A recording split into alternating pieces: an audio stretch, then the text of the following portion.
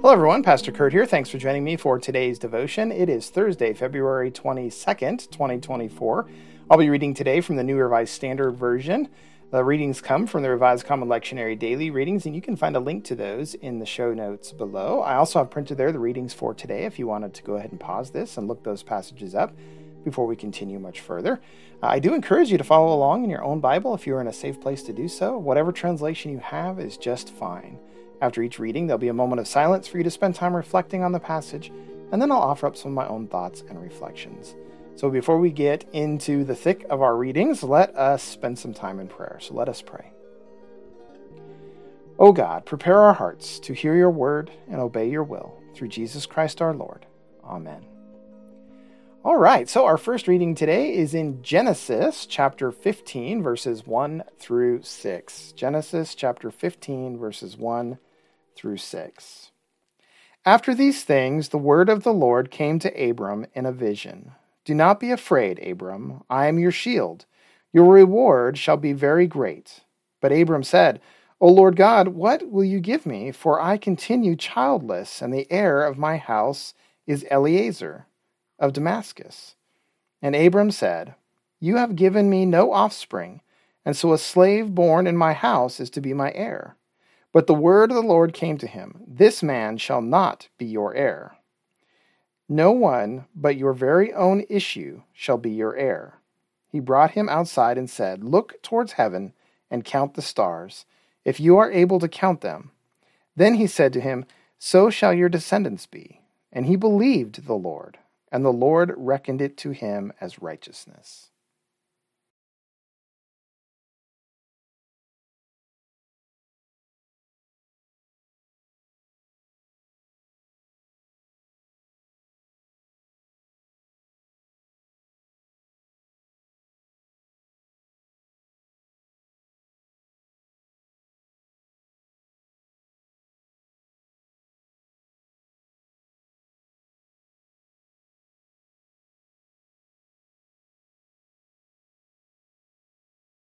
My Bible here, there's a heading for this section in my Bible that says God's covenant with Abram. And so this is before God renames Abram, Abraham. And this is one of basically two accounts in Genesis, this one here in chapter 15, another one in chapter 17, that give two accounts of the covenant before God and Abraham. And I think the most significant thing about this passage, however, is what's found in verse 6. And he believed the Lord, and the Lord reckoned it to him as righteousness. So we are currently studying the book of Romans. We're looking at a lot of Paul's writings. And when we look at this, one of the ways that Paul includes Gentiles in the promised covenant is through this verse. And so I just want to read to you in my study Bible here. This is the New Interpreter Study Bible. What it has to say about this passage. It says, The Apostle Paul, in his explanation of God's inclusion of the Gentiles into the kingdom of God, later interprets this verse to mean that faith, apart from the works of the law, is the ultimate basis for salvation. In other words, what Paul says is that because Abraham, his righteousness was basically accounted to him because of his belief, because of his faith, then that is the basis, basically, of salvation. And so, and this happened before the law of Moses. And so Paul is saying that Gentiles then, who are outside of the law, right? They're not Jews. They don't have to follow the law of Moses. That is how that they are included within the fellowship of believers in Christ, is because through faith, not the law, it is through faith that we are brought into the community, that we are brought salvation. And he uses this passage to talk about that. And so the other thing I think that's kind of interesting about this, and I'm sure if you've got a study Bible, it probably talks about this too. And you've heard me talk about this, I think, before as well, many times, about kind of the cultural expectation of Abraham's time.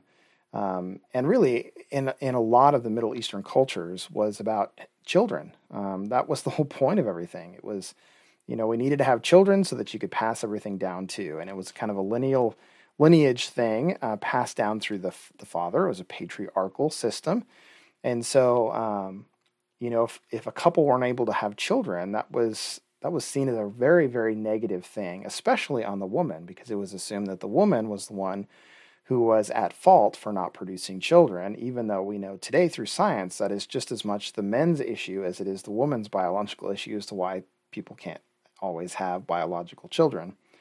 And so this wants to lift this study guide here, or study Bible here, lifts this up. It says the tension between the promise of descendants and the childlessness of Abraham and Sarah is again highlighted. According to an ancient Near Eastern custom, a servant could be adopted to become the heir of a childless couple, inheriting their wealth in exchange for assuming the duties of a son for them. And so that is essentially what Abram is suggesting here. And God is saying, no, that's not going to be the case for you. You will have your own children, biological children, with Sarai, or who would later to be called Sarah. And so this is the promise that God is giving to Abram and Sarai, that they will have the biological children even in their old age, and their descendants will number the stars in the sky. And Abraham believes him, right? He trusts that what the Lord says is true, and that is the basis for salvation, according to Paul. So, interesting passage here about covenant and relying on God and trusting in God, which is really what Lent is all about. It's about that turning back to God, trusting in God's precepts, trusting that God is present with us, and having faith, believing that God is there. All right, well, our next and last passage today is Romans chapter 3. So we are jumping clear up to Romans. Again, like I said, we're doing a Bible study on Romans right now. We've already looked at these passages in the first week of our study. But this is Romans chapter 3, verses 21 through 31. But now, apart from law, the righteousness of God has been disclosed, and is attested by the law and the prophets, the righteousness of God through faith in Jesus Christ for all who believe. For there is no distinction, since all have sinned and fall short of the glory of God. They are now justified by his grace as a gift, through the redemption that is in Christ Jesus, whom God put forward as a sacrifice of atonement by his blood, effective through faith. He did this to show his righteousness, because in his divine forbearance he had passed over the sins previously committed. It was to prove at the present time that he himself is righteous, and that he justifies the one who has faith in Jesus. Then what becomes of boasting? It is excluded. By what law? By that of works? No, but by the law of faith. For we hold that a person is justified by faith apart from works prescribed by the law. Or is God the God of Jews only? Is he not the God of Gentiles also? Yes, of Gentiles also, since God is one, and he will justify the circumcised on the ground of faith, and the uncircumcised through that same faith. Do we then overthrow the law by this faith? By no means. On the contrary, we uphold the law.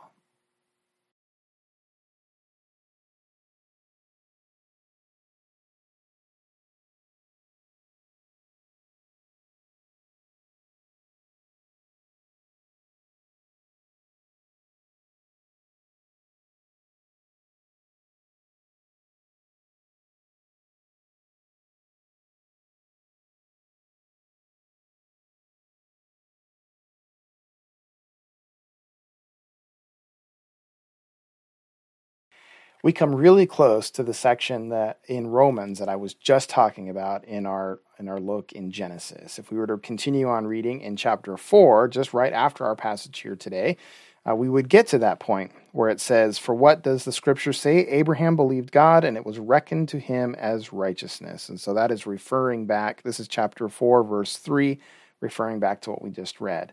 But in this section that we just read today, he's continuing to talk about human sinfulness and then God's grace and what that grace does provide for us through faith in God. And so verse 23 talks about, since all have sinned and fall short of the glory of God, they are now justified by Jesus' grace as a gift through the redemption that is in Christ Jesus. I think it's important to remember that salvation is not something that we do. It's not something that we accomplish on our own. If that was the case, then the law would have been sufficient to bring us salvation, to bring us back into right relationship with God. But all the law really did was make our sin more apparent to us, right? And so, because this is a gift of God, because this is something that is offered to us without price, without anything that we have to do, then in verse 27 it says, then what becomes of boasting? Boasting or bragging assumes that we had some sort of role in our own salvation. And that is, he's saying, then what becomes of boasting? It's excluded, right? Because we have nothing to boast about, because there was nothing that we have done in order to bring ourselves salvation, right?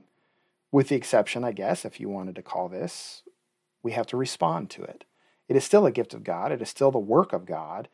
But we do have an obligation to respond, yes or no, to it. At least that's my understanding and belief in theology.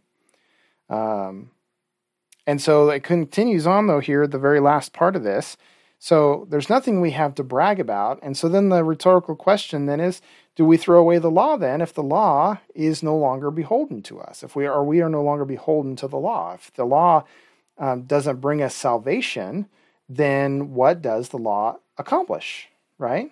Well, he goes on to say, no, we do not overthrow the law of faith, because Christ fulfills the law, and when we respond to the grace and the salvation of Christ, we live into that grace through God's sanctification, which helps us to live more fully into the law by loving God, by loving our neighbor, by following in the footsteps of Christ and living in that way.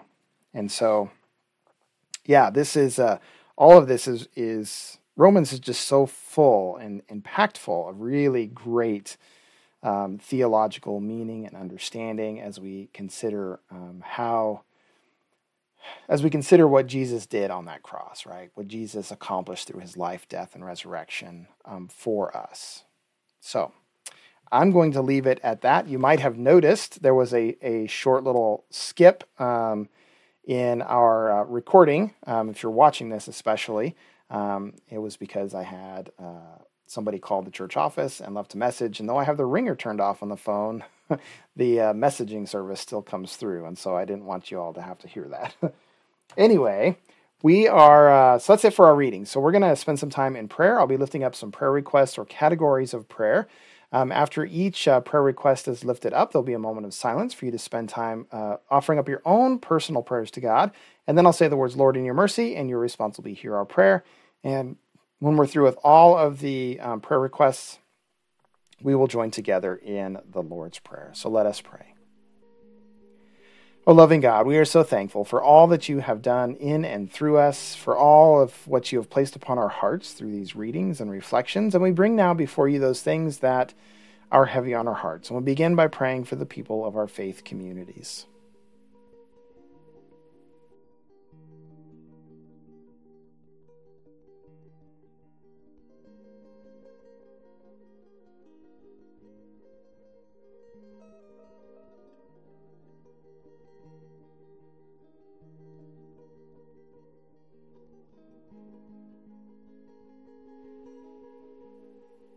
Lord, in your mercy, hear our prayer. We pray for those who are suffering and those who are in trouble.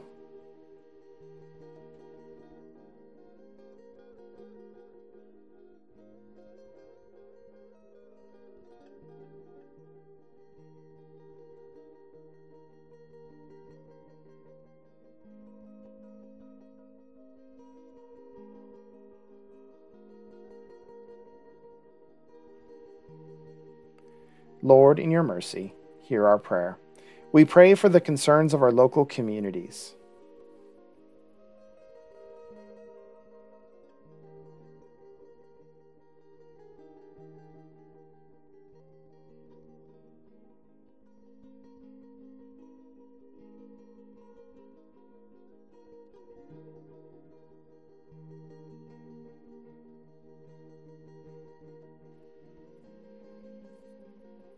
Lord, in your mercy, hear our prayer. We pray for the world, its peoples, and its leaders.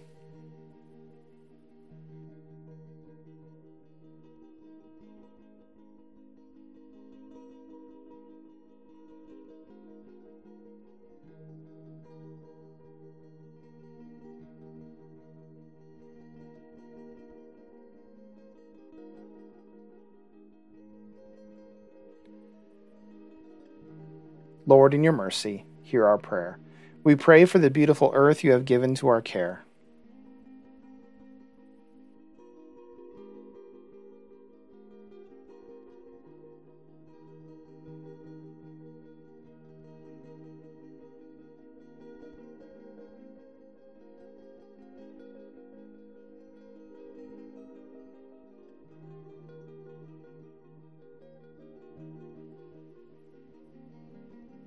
Lord, in your mercy, hear our prayer. We pray for the Church Universal, its leaders, its members, and its mission.